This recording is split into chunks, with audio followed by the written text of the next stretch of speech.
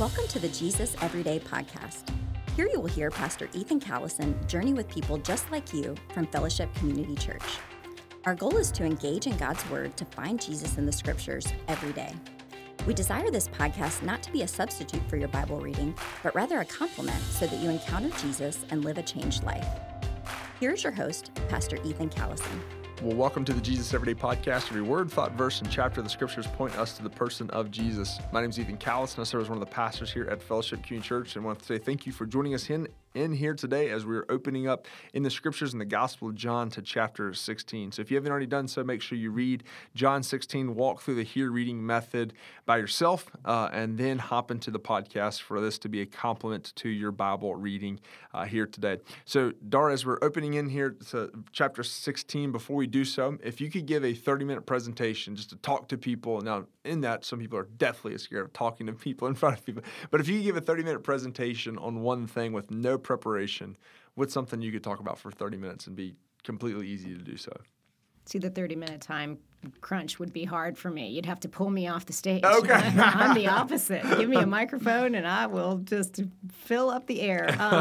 So really, I ran this question by my husband, and he rattled off so many things. So I figured, okay, well, I'll take a few of those. I could talk about the humor of French bulldogs for 30 minutes. I could talk about Boone, who is our cat. He's the incredible fetching cat that has now won the hearts of everyone in our life group and actually holds the place of the photo for our group me to represent our life. Oh, well, that's hilarious. I could talk about gymnastics because I love gymnastics. I could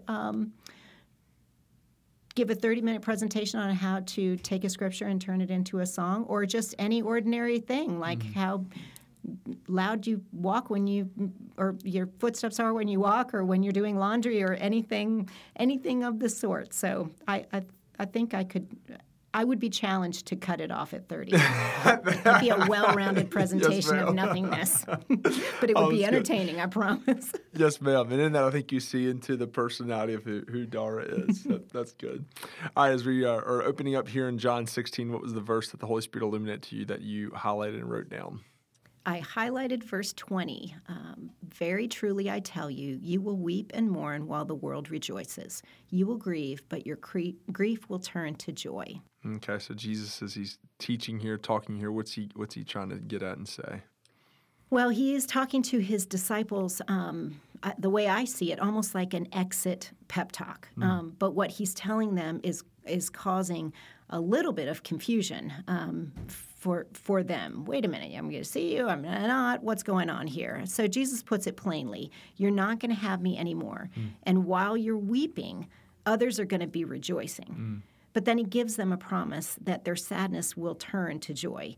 He's kind of building them up, giving them a sneak peek of the miracle that is to come with this resurrection. And then he ends the chapter with, again, a final pep talk that they're going to face some serious challenges. And so, like in verse 33, he says, I've told you these things so that in me you may have peace. In this world you will have trouble, but take heart, I have overcome the world. So, he's kind of letting them know you're going to have some serious challenges, but he ends with a promise. There is a promise. I have overcome the world, and you are in me. That's really good. As you walk through that, and the world rejoices in the death of Christ, like that's such a hard concept, I think, for us to understand today. But being then, like it would be like us thinking of this criminal dying and like, yeah, rejoice. But I'll turn your sorrow into joy. That I've heard it even said, like if you're still breathing, God's not done yet. And it's like it's such a simple statement, but it makes so much like you might be in the middle of sorrow right now, but God's not done with you yet. What are points of application here in this text and from this chapter here for believers and followers of Jesus, Dara? To keep in mind that Jesus is alive. I mean, there's just so much hope in this chapter. We can walk in the truth that he did not stay in the grave, just like he was building up his disciples to say, I know that what you see is one thing, but what is the truth and what's going to happen is totally different. His promises are true and trustworthy, and because of Jesus's promises that we have in these pages, in these chapters, in the whole book, in the whole Word of God, we can have that peace and joy and that promise and that victory that we've kind of talked about before. His peace, his joy, his victory over death. Even while you were saying that, the connection that you see when you begin to read the scriptures and fall in love with them, like how 5 chapters ago connects into today's chapter, like brings reassurance, and like God has this beautiful theme, this tapestry that He's building in the Word that we get to see and look at. What was the Holy Spirit calling you in your personal response in today's text? Well, quite honestly, sometimes it's unsettling to read verse 33. In this world, you will have trouble, but take heart, I have overcome the world. So, my question is, how can I remain in Jesus and in His peace?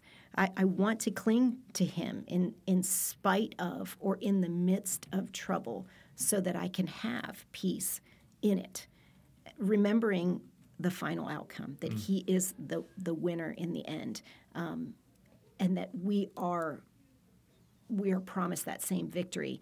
That's and really keeping a perspective. Am I keeping the perspective that this world is temporary? This is not the end.